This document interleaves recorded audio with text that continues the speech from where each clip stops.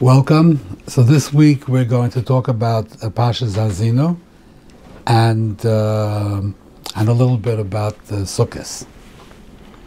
So the Parsha starts like this. Moshe says, Haazinu Hashemayim v'dabeira Yarav kamoto likchi. So Rashi says like this. Haazinu Hashemayim v'dabeira shani masrem b'Yisrael. So Moshe is speaking not to the Klal Yisrael, he's speaking to the Shemayim. And he's telling the Shemayim, listen, and what does he want? V'tiyu edim b'dover. I'm speaking to the Shemayim, I'm appointing you to be witnesses. Chacham, so what are the witnesses? Chacham marti lehem. She'atem tiyu edim, v'chein v'tishma haaretz. V'lo mehed ben Shemayim v'aretz. Why did he need the edus of Shemayim v'aretz? So Moshe said, Ani basav adam. I'm a mortal person. L'machar ani meis, I'm going to die. Im yom Yisrael, kabalnu leinu abris, mi bo makisham, who's going to be makish them? V'ficha ched ben Shemayim v'aretz. Edim shen kayom l'oilam. Now, Yarav kamoto likchi, Rashi says, Shan yom b'fneichem torish nesat Yisrael chaim l'oilam, kamoto hazeh shu chaim l'oilam. So the edus is that they reign. The edus is that the Shemayim reigns. Now, back in Parshas V'eschanon, it says over there, Kisol bonim b'vdei v'onev v'leishanta b'oretz v'yishchatem v'asisim pesel tmuna v'asisim rabbeini Hashem haidoisi b'chem hayoim es ha-Shemayim v'es ha-oretz kiyovet teveidun. I'm appointing the Shemayim v'oretz to be edim that you will be destroyed. So Rashi says, Hineni mazminam liyazeitim shasrisi b'chem. So I'm calling on the Shemayim to be edus that I warned you. So he's talking to the Klal Yisrael. He's not talking to the Shemayim. He's talking to Klal Yisrael. And over here, he's talking to Shemayim. And over here, he says to the Motor. And over here, there's no mention of the Motor. Just the Shemayim. So the chiluk is that over there, the edus, and why doesn't he ask over there the question? Why do you need edim? Why do you have to have, like he says over here, Lo mehed ben Shemayim v'aretz? Why doesn't he ask over here, Lo mehed ben Shemayim v'aretz? Tomorrow I'm going to die. None of that is over there. Just that Abed Asra. So over there, the edus Shemayim v'aretz was not really that the Shemayim v'aretz had to come and say edus.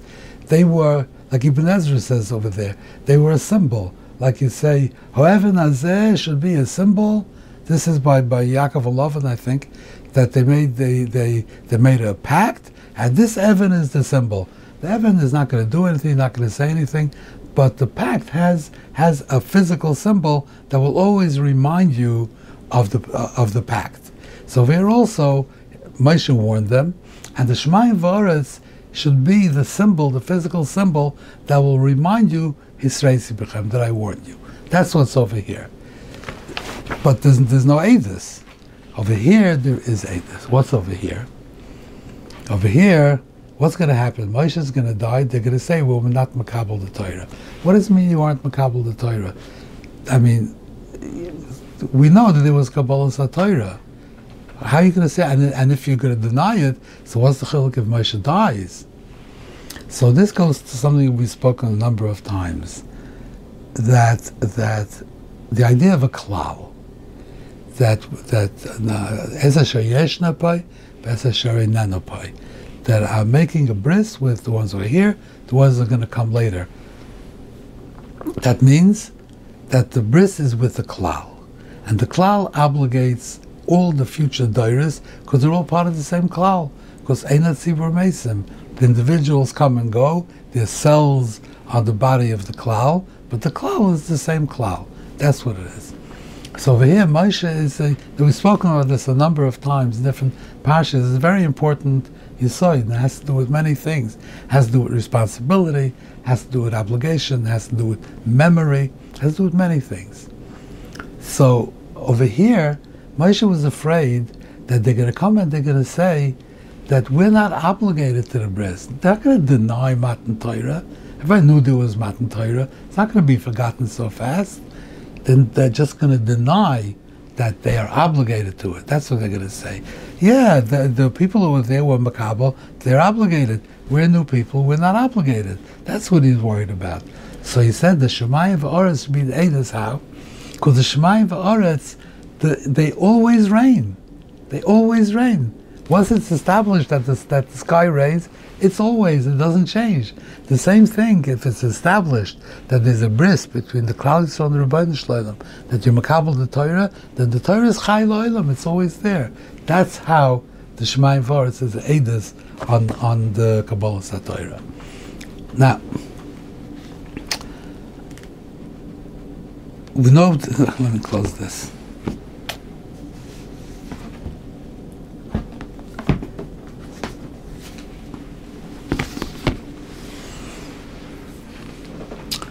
Sukkos is called Zman Simchaseinu. The question is, why is it called Zman Simchaseinu?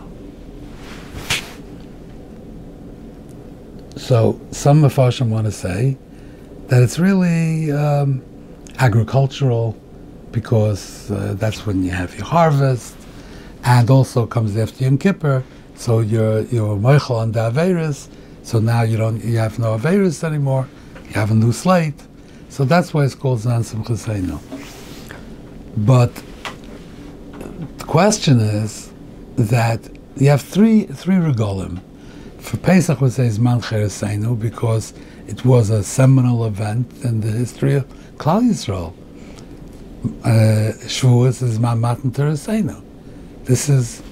That's when we got the Torah, an important event. Sukkos, then it doesn't match the other two. Sukkos is Zman Simchaseinu because we have harvest, because we know Averis, it's all good and well. But how does it rise to the level of the other two? How does it fit into that set? It's one question. And another question, which Mefarshim ask, is that Sukkos is Keneged Danan Yaakov. So why Danan Yaakov? I mean, there were many Nisim. There was Aman, there was Beresh Miriam. Why do we commemorate the Danan Yaakov more than other things? So I'd like to say like this: that what is simcha? What is simcha? What is the definition of simcha? Simcha means that when a person has a lack, has some kind of a void, and when that void is filled, then you're happy. Because simcha, I think Maral says this, that simcha comes from shleimus. When a person feels that he's completed, he's whole, then a person is simcha. That's the feeling of simcha. Simcha comes from shleimus. You're not missing anything. That's when a person feels b'simcha. Even like when a person is actually making a simcha, so at that point, by the chasnos, you're marrying off a child, so even though you have other things that you're missing, but at that point, those things don't occupy a place in your mind. You owe money to this and this and whatever, you have your knee hurts. These things are all trivial right now. You're in this moment and you're marrying off the child, and at this moment you feel complete. You don't feel that you have any lack, and therefore you feel simcha. That's the idea of simcha. Now, the Sholosh Regalim commemorate the process by which the Rebbeinu Shloim created Klal Yisrael. Before they went into Eretz Yisrael. Once they went into Eretz Yisrael, then you have regular life.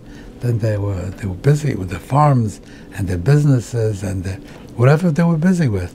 But before they started that, before they went to Eretz Yisrael, there had to be a process that would make them into B'nai Torah, make them into Klal Yisrael, make them who they are, to merge them with the Torah.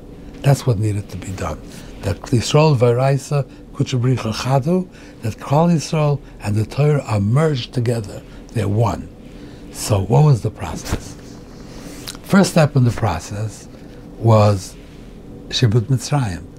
What happened in Shibud Mitzrayim was that Klal Yisrael was stripped down to being raw human beings. Everything they had, all their their possessions, their ideas, their egos, they were just basic people. They were just there. Everything was stripped down to being raw human beings. When they came to when it came to Matan Torah, they shouldn't come,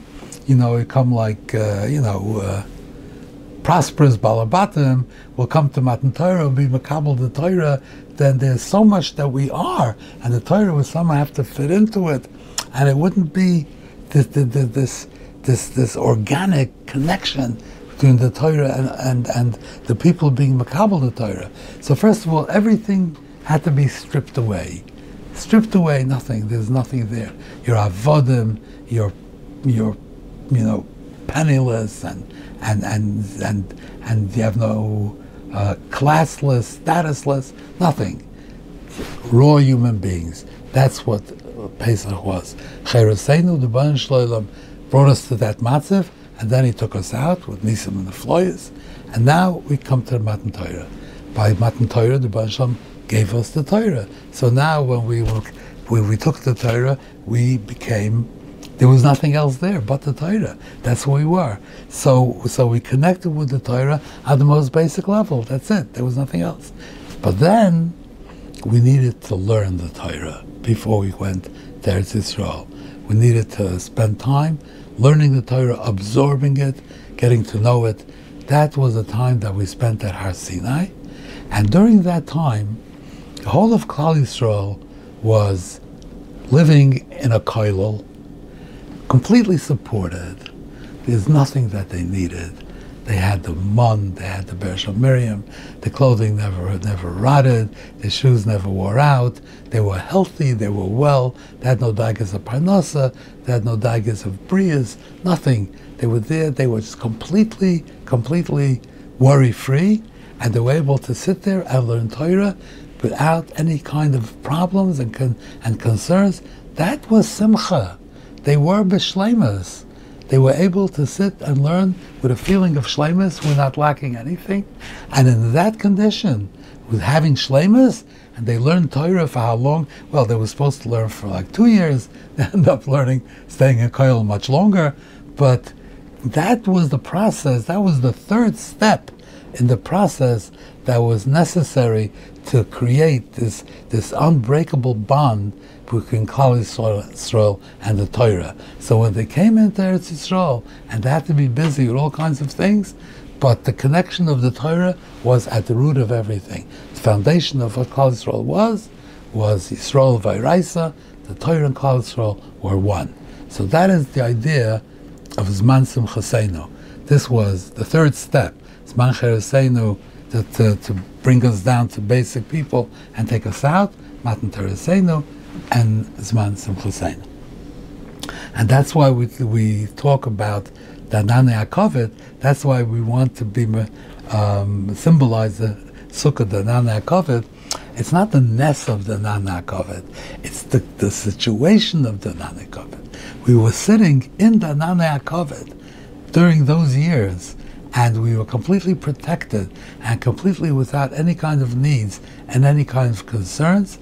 That was the Zman Simchaseinu. That there was a supernatural thing, the Nane Akovet. That's not what we're coming to memorialize, that it was supernatural. We're just coming to talk about that period of time when we were able to learn and to get to know the Torah and to connect to it on the very deepest levels. Now, the Gemara says in Saita like that, in Sukkah, Simchas Beis HaSheiva. So there's two Gersois in the Mishnah. And one Mandama says, the Gemara says, Sheiva, one Mandama says Chashuva, different Gersois. And they're both right. Mandama Sheiva, Loi Mishtavish. So Taisus brings Yerushalmi. B'Shalmi Mefarish, why is it called Sheiva? Shemisham Shoyev B'Ruach HaKodesh. From Simcha, there was such a Simcha, and that Simcha of Beis Sheiva, when everybody was dancing and happy and the music, then that Simcha, Hashchina Shoyre Mitoich Simcha. Ruach HaKodesh is the Shchina, and you need to be besimcha. That Elisha wanted to be Mekabel Nevuah, so he had musicians play for him, and then he came into a proper state of mind. He was besimcha, and he was able to be Mekabel Nevuah. Simchas Beis Sheva Sharsa Olav Shechina. Yeah. So now this is also a Gemara. Another Gemara in Shabbos. Gemara in Shabbos says like this: Ein Shechina Shoira, Loi mitoich atzvus, not from depression, V'loi mitoich atzvus, not from laziness, V'loi mitoich schaik, not from hilarity, V'loi mitoich kalos roish, V'loi mitoich sicha, not from conversations, V'loi mitoich dvarim b'telim, Ela mitoich dvar mitzvah, dvar simcha shal mitzvah. You need simcha shal mitzvah. So we understand that simcha is a prerequisite for Ruach HaKodesh. So the Gemara has to tell us what kind of simcha. What kind of simcha? So only simcha shal mitzvah. That's the simcha. So now, what's the idea of that? Shechina shoyram teich simcha shal mitzvah. What is the idea? What does simcha have to do with Ruach HaKodesh? So I think, as we were speaking before, simcha is shleimus. A person has to feel shleimus, and therefore, then he can be makabel. Then he can makabel the Shechina, be Ruach HaKodesh. You don't get Ruach HaKodesh when you're pogum, when you're not shalom. You have to feel shalom. Simcha makes you feel shalom. Why do people need to be happy? Everybody wants to be happy. Like the founding fathers had this ha'oram and ha'shemayim to write the Declaration of Independence and the Constitution, which was definitely a special ha'ora to do a document like that, which is so full of chachma, which is withstood the test of time. And in there, in the Declaration of Independence, talk about life, liberty, and the pursuit of happiness. That's how they define what is everything about. You want to be alive, you want to be free, and you want to be free to pursue happiness. So, why do people have to pursue happiness? You could, a pursuit of comfort, of wealth, of health. What's happiness? And you see, it's the pursuit. It's not life, liberty, and happiness. It's the pursuit. Because the person is always pursuing happiness. You think that I'm going to build myself this tremendous house, and that's going to make me happy. So you build a house, and maybe for a while you're happy, but then you're not happy anymore. You're not getting happiness from it. So, okay, I'll get an imported Italian car. That's going to make me happy. Okay, so for a while it makes you happy, but then it doesn't make you happy anymore. So what's the next thing that you're going to do? You're always pursuing happiness. That's correct, it's pursuing happiness. A person is always pursuing happiness. Why does he need happiness, and why can't he find happiness? The Torah says because simcha, happiness, comes from shleimus. And the neshama of a person wants shleimus. The neshama wants to be shalom. It wants to connect to the Olam Elyon, and to connect to the Olam Elyon, you have to be shalom. So it wants shleimus. And the people think that if you feel simcha, that means that shukah for simcha, that's what they're feeling. So they're looking for over here, they're looking for over there, and none of these are real. They don't really give you simcha. They're not real. The only thing that gives you simcha is simcha shel mitzvah. You do mitzvahs, you learn Torah. That is really solid simcha. That and Shechina is shayra mitoich simcha shel mitzvah. But you have to understand what he says over here. So he's telling us a number of things. Maybe if you're having fun and you're jumping around and you're having parties, so that makes a person happy. So the Gemara tells us that happiness is not real. That's not the happiness that's going to bring you to Hashros HaShechina, to Ruach HaKodesh. Okay, I understand that. It has to tell us, this happiness here, this happiness not. But what's the first thing he says? Why would I think that depression leads to Hashros HaShechina? Why would I think that lassitude, that just sitting around doing nothing, leads to Hashros HaShechina? Why would I think that? Why? Why does the Gemara have to tell us this? The things that are fun, okay, so they're fun and they make me happy, at least temporarily they make me happy. So I may think that maybe that will be enough of a basis for Hashros HaShechina. But I'm not talking about Davar Aser, no Davar Aser. But you're having a party, you're singing and dancing, maybe that will bring you, that happiness will bring to Hashros HaShechina. The Gemara tells us no. That happiness is not it's not lasting. It's not real. It has to be Simcha Shel Mitzvah. But why do you have to tell us about depression and about laziness that it doesn't bring to it? So I think the pshat is like this: that in order to have Ruach HaKodesh, the neshama basically is capable of having Ruach HaKodesh.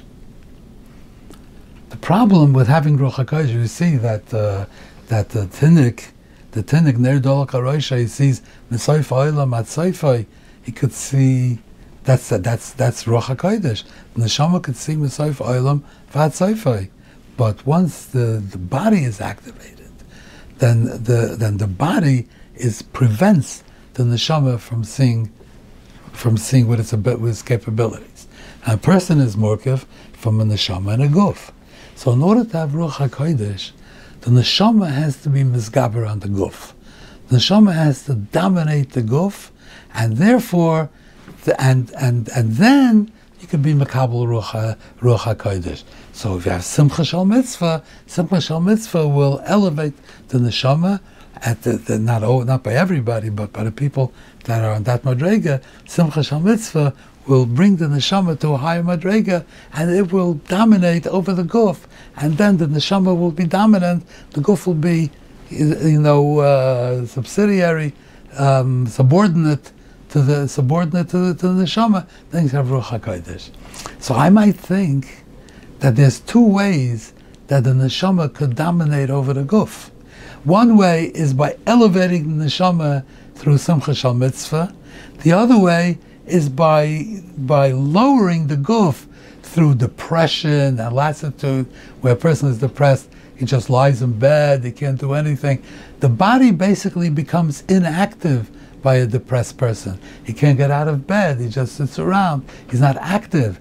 And the person who's lazy just sits around doing nothing. So the body becomes deactivated. So I might think that if the body becomes deactivated, then the neshama becomes dominant by default.